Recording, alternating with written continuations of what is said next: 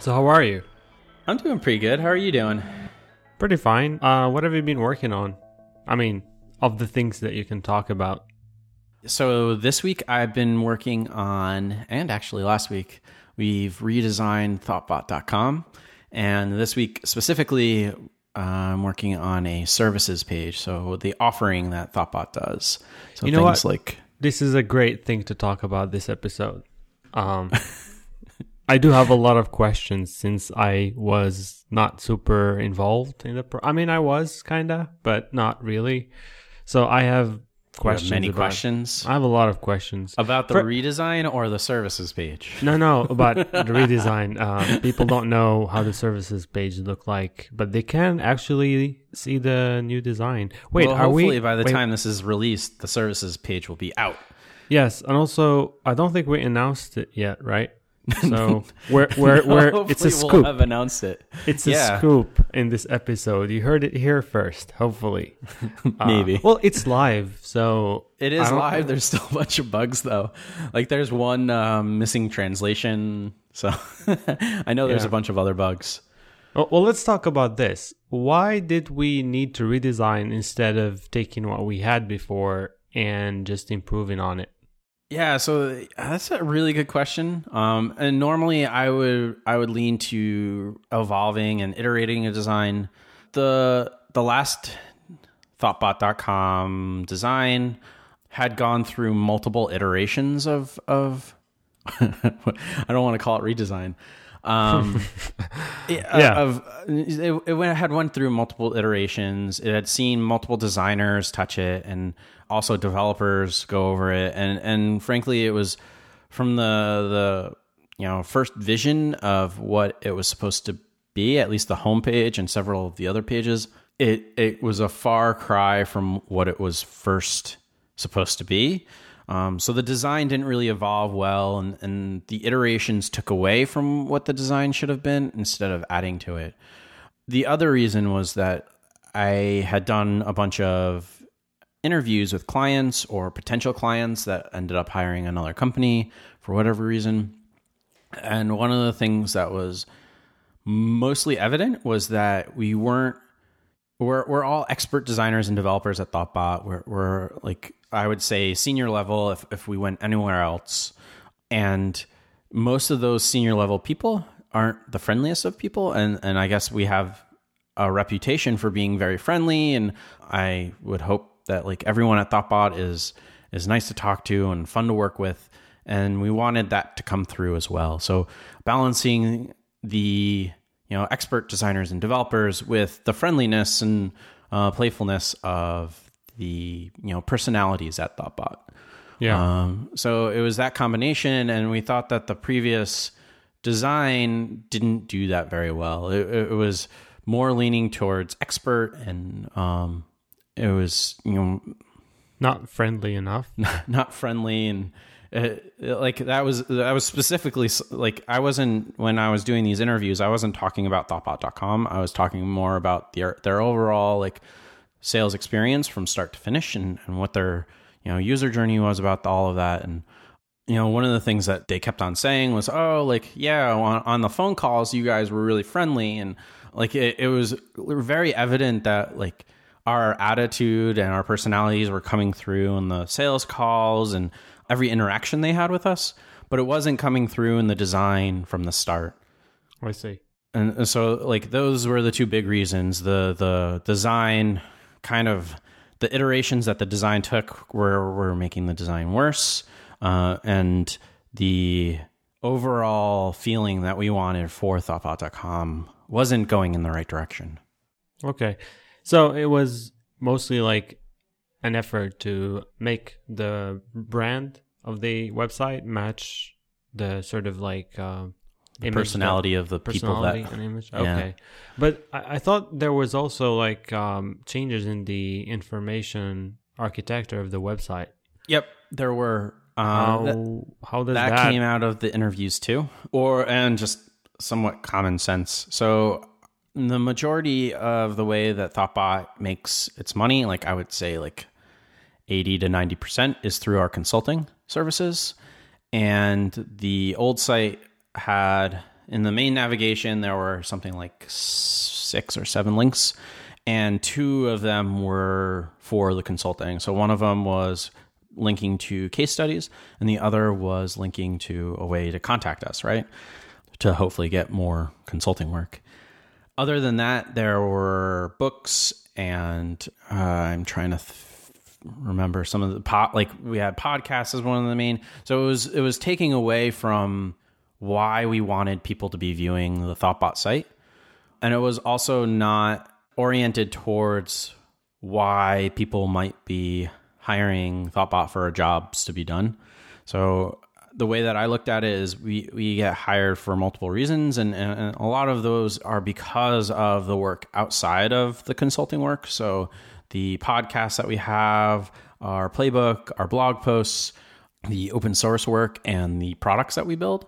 But for all of that, the company doesn't make, especially like open source and these podcasts, like in the blog, we don't make any money off of most of those, right? Yeah. And the money that we do make off of them, it's because they were just marketing for our consulting work. Yeah. So one of the goals was to consolidate those down. So we have now a tools page where our products are and our open source work is. And there the idea is, if you're looking for Thoughtbot's open source or product, like they're doing the same job. It just happens that, one of them you're paying for and one of them you're not. The same thing with all of the Learn stuff. So we combined Upcase on our site with the books, with the podcasts, and we don't have the blog there, but it should be there.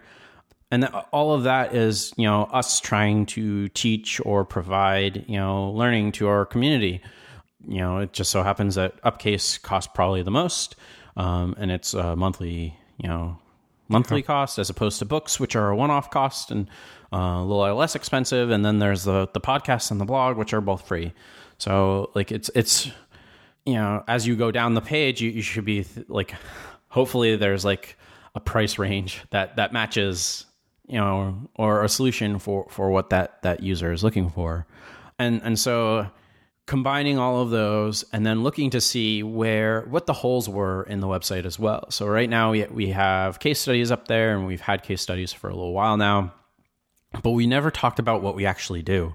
I don't know if it's because sometimes it's hard for us to talk about what we do, but we don't have any kinds of services or like, hey, we do X, Y, and Z. And that was one of the things that we wanted to make sure came clear. So that's what I'm working on now.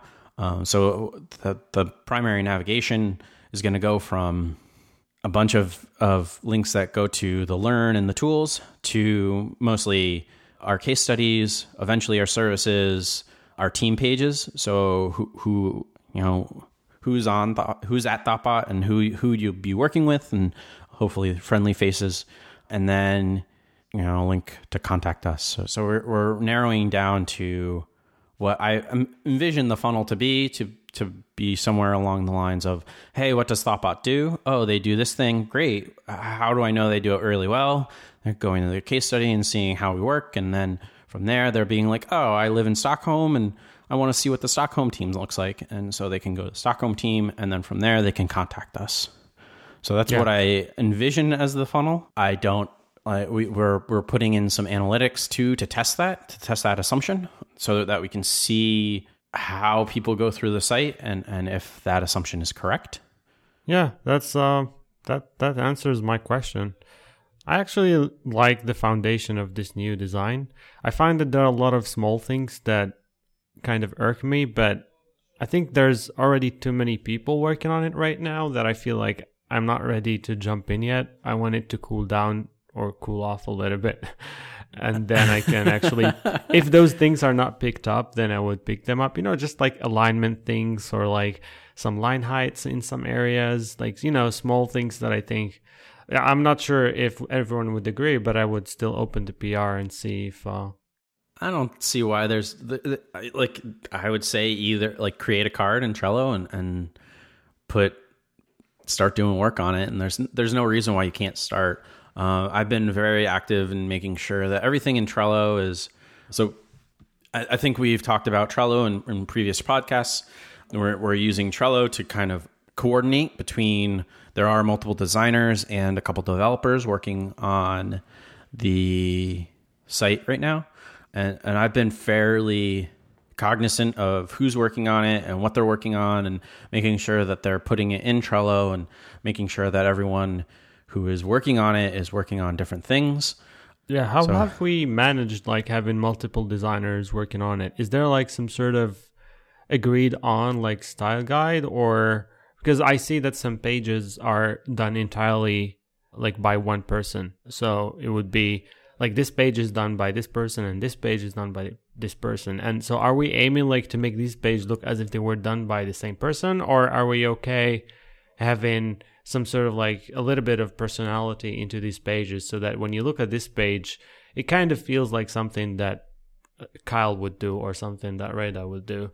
Or like has this been a thing that has been discussed? Or it's not something that's been discussed. I think it's been something that's come naturally, that one of our designers in Boston, Cole, started, actually even before that, another one of our designers, Connie, started redesigning it. Cole took it from her, and because she got booked and he was an apprentice at the time, and he took the primary lead on doing a lot of the initial design work on some of the pages that we just talked about. And from there, it's been, people have taken on the pages that either they think need to be done, or Connie has come back and she's been doing a lot of work on the hero section of both our homepage and our case study page, just because she thought that they could be better. And so she's been working a lot on that. I've taken the services page, where I haven't really done any actual visual design on the project yet. I've been mostly doing implementation and overseeing everything and making sure that, like, the concerns that you had were like there are too many designers, that, everyone's working really well together, and, we're not stepping on each other's toes. As far as the style, I think, the style that Cole started with has been adopted really well by Connie and myself and Mike, another designer in Boston. And we're starting to create, our own flavor in that style, and it still works. So my thought there is, like, as long as it works within the brand that he has set up, that we should be able to have variation within that. And actually, one of the designers in Denver, Rachel, has started working on a guide for running design sprints. So taking the work that I did in the design sprint repo and putting it in a nicer frame. And she took the style that Cole was using and ran with it and kind of made it her own too. So other than that, it's all of us are putting our designs into a red pen and throwing them up, and whoever is available to comment on the design work, is doing so. And so, it's not, we're not doing design in the dark and everyone's seeing everyone else's work. So I'm sure there's like a huge cross-pollination of ideas and what's going on. And hopefully, there's a balance between people having their own spin on things and then people, staying within the same brand, same site. So this underlying style, like, how is it defined? Is it a set of fonts and font sizes and colors and components, or is it like more granular than that? So like you have to, so if you're using a list, this is the type of list that it should be. Or if you're using a section with multiple photos, this is the kind of, so like what kind of level of granularity we're talking about here? So yeah, I would say that there's a couple rules that Cole had set up. He set up a layout style with a left photo and a right content. He set up some styles for type. My gut there is like, follow some of them and you don't need to follow all of them, and there's ways to break those and still stay within the brand. We don't have necessarily like a brand guide right now, and I don't necessarily know if we need one, as long as the people involved are staying involved. That might change, and we might get to a point where we need a brand guideline for someone to jump into the project and feel confident about making changes. But right now, it's using the same typeface, same type style, same layout, and breaking potentially one or multiple of those to create your own kind of design.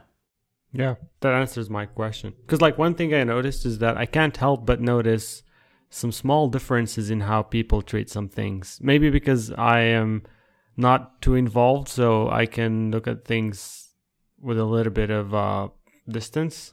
Yeah. Like bullet points, for instance, alignment. People align them differently. I know you don't indent them, and most of the other places they're indented. Do you think this is something that down the road it's gonna be like corrected so that like we use the same, for instance, indentation style for all bullet points, or is that something like that's in the area of like that's up to the designer if that fits their layout or not? So I'm guessing that once I put this, so the design I'm doing right now is in Sketch. It's not in code, and I imagine once I put it in code, those small differences won't be as evident, because I'll just use the regular bullet styles for the site that we already have set up, and I'll be using the same line height. I'm sure there's probably a little bit of a difference between what I have in Sketch and what's on the site right now. Yeah, I think the way that we built the site is important. So we used a lot of components for CSS, and so making sure that when each one of these is built, that the customization of each one of those components isn't crazy. Like, changing the standard bullet list that we have everywhere else on the site doesn't make sense. To go hanging when everywhere else on the site they're indented. Yeah. Yep. That's that's fair enough, I guess. Do you still use Sketch to sort of like work on like visual design as opposed to just throw the stuff together and see how like you want to make it work on the page? It certainly depends on the type of design I'm tackling. Since the design for this page and a lot of the site is like marketing and highly visual, I'm jumping in Sketch first. Usually when I'm tackling an app, I start with HTML, and there will be times where I'll jump between Sketch and Photoshop, depending on which tool I think will help me design the best. Because I do think best visually with design, but like there I'm laying a foundation with HTML and CSS, and here I'm purely designing in Sketch because of how visual it is. And yeah, no, I still do that actually. I get the benefit of actually start like working on a graphic editor first before committing to writing code, because like I realized that at some point, like I think 2 years ago, I used to be like, you know what, I don't need Sketch, I will just go in and do it. But over time I realized that I get too stuck on some things that are technical, and that slows me down, and I end up not like being totally focused on the visual part of things. So I think it's good to start in Sketch, do things quickly, see like what works and what doesn't, and then it doesn't have to be pixel perfect, as you said. Like it's fine if some things are off or whatever, but once you get that, I feel good about this, then you implement it. And then once you implement it, you will start noticing that some decisions you made do not look as good in the final result. So you have to make some tweaks basically. And you do those right in code. I mean, some people might prefer to go back to the graphic editor and do it there, but I feel like that's kind of like a waste of time. Like the entire point of implementing your own designs is that you can do these small tweaks directly in code without going back and forth. Yeah, I enjoy going back and forth just because I have it ingrained in me that like I'll know when I can solve the problem easily in the browser, or when I can solve the problem easiest in a graphic editor. And so like if it's a small issue like line height or the way the type's rendering and I need to change that in the web, I'm doing that in the web, because I won't have the same clarity, I guess. I won't see the actual rendering in either Sketch or Photoshop. But like if it's a big layout issue, a lot of the times I'll need to think about that outside of the browser, in a graphical editor, because it's easier for me to push things around there. Yeah, but tricks I'm talking about is mostly like decimal point like things. Yeah, like, those are easier to do in the browser. Yeah, I'm not talking like big changes. It's more like this font could be a little bit.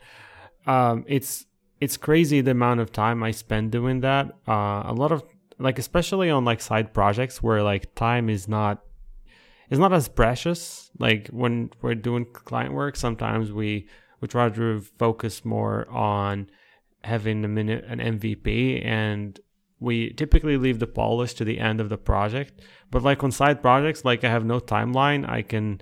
So I might finish like a feature like one weekend and spend like 3 months just like nudging pixels here and there. And yeah, it happened. I did a side project where I make a Mac app for testing internet speed, and I added like a graph view, and I think the implementing it wasn't really the hard part, but getting all the contrast and colors and animations right, that took me I don't know, like 3 months of like I didn't work on it every evening, but I did work on it a decent amount of time. And it's insane like the length that a lot of designers are ready to go in order to make their designs perfect. I'm not saying that's healthy.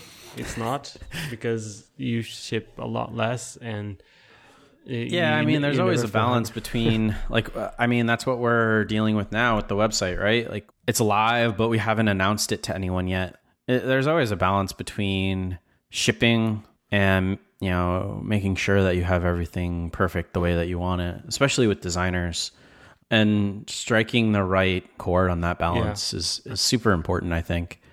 Right. And it totally depends on what you're designing, right? Like shipping early for an app is a lot easier because you want to get that feedback. Whereas shipping something that's like highly polished and visual is like, you want to make sure that everything's in the right place. Right. And I think the thing I keep having always some sort of side project is basically to do this stuff. Like that's the entire point. Like my goal is not to make money, or in fact I am spending more money on this stuff, on the side stuff, because like paying for APIs and stuff, and I don't make as much. But it's like just having that thing where like you're just like you don't want to do something that's too like ambitious. You just want to like tweak these pixels here, or this color is like slightly off, and just do that for like hours on end. I think that has a relaxing effect on me recently. It's more like designing as a hobby. Right. Good. So I was going to change the topic, but if you have another question. Well, like what you were working on and what you've been interested in. Oh, I've been doing a lot of small things, and I think I developed this ability to multitask, not doing the same thing at the same time, but I guess with having a lot of side projects and also using my in-book time on multiple things, I kind of got used to having different things and still keeping all of them moving forward. I think I'm pretty happy with that. At some point I was like, I shouldn't probably have more than one project going on because I might not be able to. And I think the key to doing this is to keep things small and not super ambitious. I think the moment you start adding complicated features or trying to do more than or trying to bite more than you can chew, then you typically end up in this cycle of like you get discouraged, like you get blocked by something, you get discouraged, you abandon that project, and it just keeps going that way. So I think so far, like there are very few projects that I abandoned, and I think I'm happy about that. Like even the projects that I started a long time ago and I haven't been able to ship, I still have them somewhere, and sometimes I open them, I update them, so that one day if I decide to go back and resume working on them, it would be a lot easier. Yeah, recently I've been doing a lot of things. One of the things I can talk about is so I've added like more features to Chromatic, which is the color picker that that Thoughtbot released, I don't know, like a few months ago. That was mostly, in the beginning, it was just like to find color names because we typically need to name our colors in Sass or iOS so that we can reuse them later. And I wrote an article about it, which we will link to in the show notes. And I added a very frequently requested feature, which is ability to copy the color value, so hex or RGB, or like the color value, not just the color name. So now I can do both, like copy the color name and the value. Yeah, so that's been fun. A lot of the things I've been doing involve a lot of development as well, which is quite different from what I guess you've been doing, working at a bigger team together on something. I mean, it's like quite the opposite of that. It's doing these solo projects, and it has its own charm, I guess. Especially if you do them in a Thoughtbot, you get still like the help of other developers and designers, so you're not really working alone on it. But at the same time, like you have that sort of like freedom to do things at your own pace and to define your own goals. And I think that's not bad. That's not a bad thing. Well, so I'm really interested to hear more about how you context switch, because before we jumped on the call, you were saying you're in a really good groove with writing. And I know you've been doing some sales, which is something else that we could talk about. But like, how do you context switch from going from working on Chromatic to working on a blog post to jumping on a sales call to jumping on a call with me to record tentative? Like, do you have like any tricks there? Like, yes. How do you context switch from one thing to the next? I have a very easy trick, which actually is the key to making this work.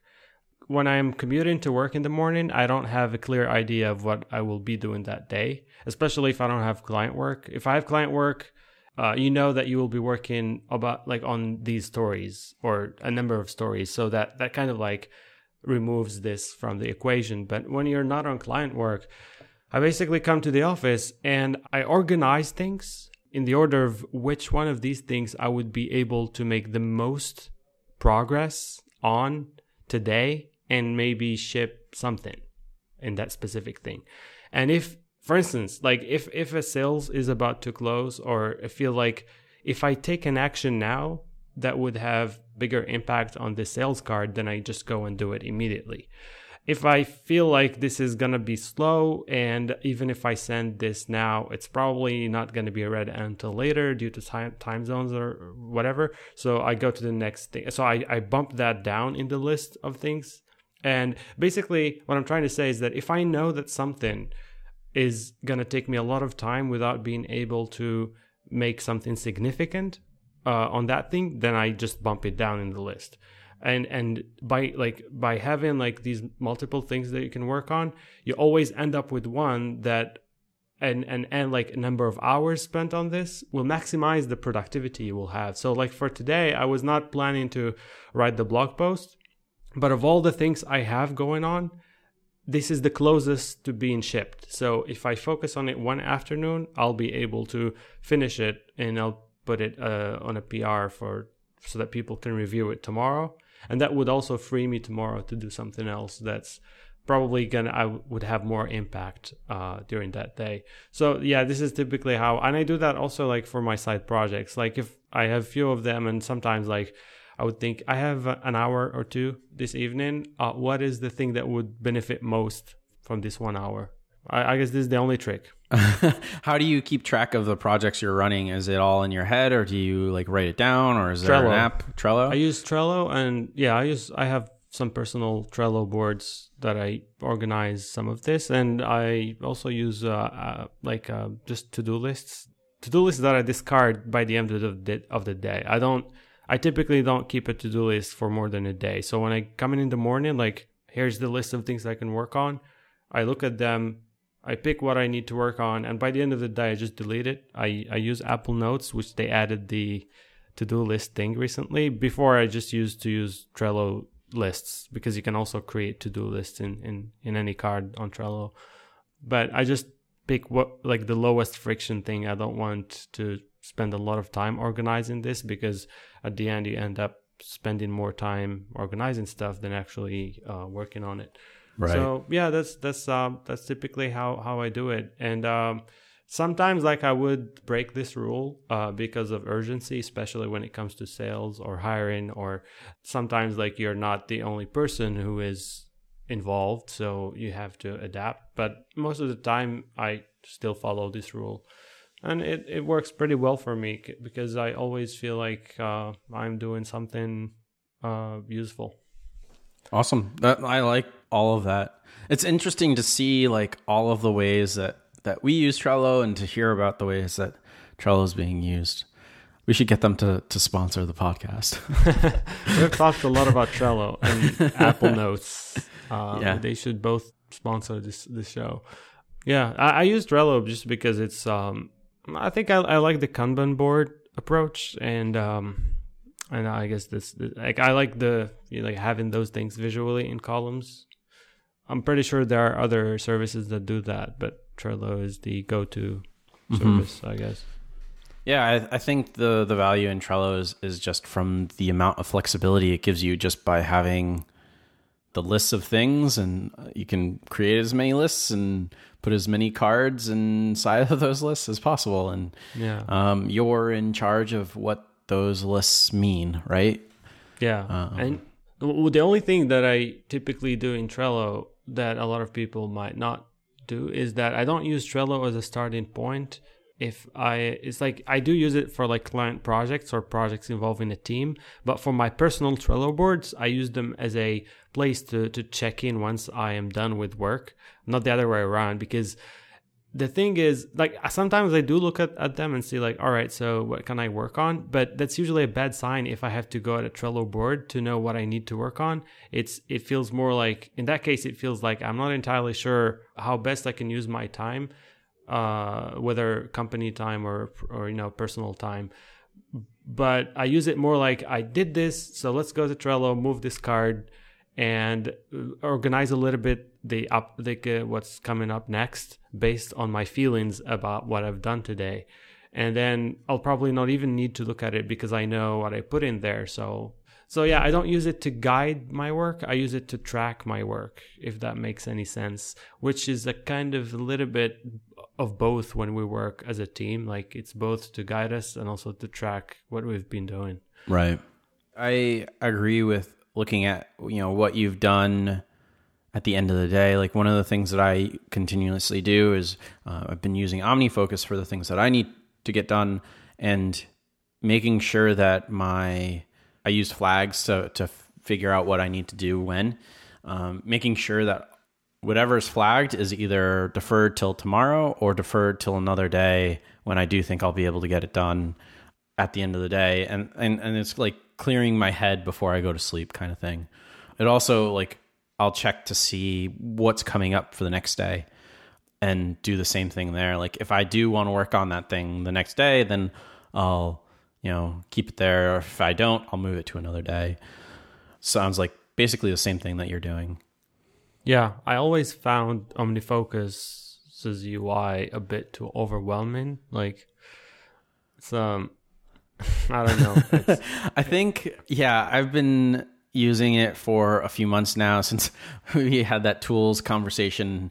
I switched a month after that. I have this ADD with getting things done tools, but I've been using OmniFocus for a while now.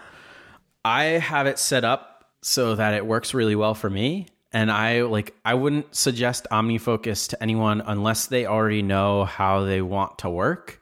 Because it's like, I compare it to Vim, where unless you know how you want to work in Vim, you're just going to be lost, right? And the same thing with OmniFocus. You could just spend so much time fiddling around with the controls in OmniFocus where it doesn't make sense for you to use OmniFocus. Yep. So that there are better to-do lists if you don't have a concrete way of doing things, or you don't have a specific way you want to do things. So I think after using all of the other tools, I finally come to a conclusion of like, this is how I want to get things done. This is how I want to keep track of my lists. And OmniFocus is the one tool that like has all of the features to do that. It also has a ton of features that I don't use. And just like Vim, like there are things in Vim, there are lots of things. I probably know like 20% of Vim, of what I can do in Vim. But like, that's all I really need to know, right? I think like, if you know that, I don't think you can say I know 20%. Okay, I know 5%. Because like there's the unknown unknowns, and you can't give a number. I can say I know more than 0% of Vim. I can totally be sure that that's correct. But there's so much stuff that you wouldn't even know that you didn't know. Right. I saw someone tweeting about a Twitter client in Vim, or so that you can see your tweets in Vim and write tweets in Vim. It's a plugin, I think. I don't know. I just had to say this because I found it a little bit over the top. You should never have to leave Vim. Soon there's going to be a browser built into Vim. Yep. Emacs have been there already, but this is another discussion, I guess. A bad idea. Yeah, I guess people like to, like whenever they like some environment, they want to use that for everything. Or whenever they like a tool, they want to use it for everything. And it's a common thing. Like people who would know, for instance, I don't know, Photoshop, they would like to use Photoshop for everything, including web design and all of that. Or like, yeah, it's just a nature of, the proverbial hammer, a nail. When you know how to use a hammer, everything looks like a nail. Yeah, exactly. That sort of thing. Cool. I think it was a good discussion. I learned a lot of things about our own site, which is great. Hopefully that's useful for everyone else. Yeah, of course. Cool. I hope. I mean, yeah. It was nice talking to you. Yeah, absolutely. Likewise. This is episode 25. You can see our show notes at tentative.fm/25. You can tweet at us. Send off all of your tweets. TentativeFM @TentativeFM. Yeah, one word. Email us at hosts@tentative.fm. And if you like the show, please rate us on iTunes. If you don't like something like the way we sound or the sort of topics we talk about, please let us know. I think we need that sort of feedback. And if you do like them, please let your friends know so that they listen to the show. And if you don't like both of us, then sorry, we can't do much about it. Like, we are who we are, and you are who you are. Okay. See you later. See ya. Bye.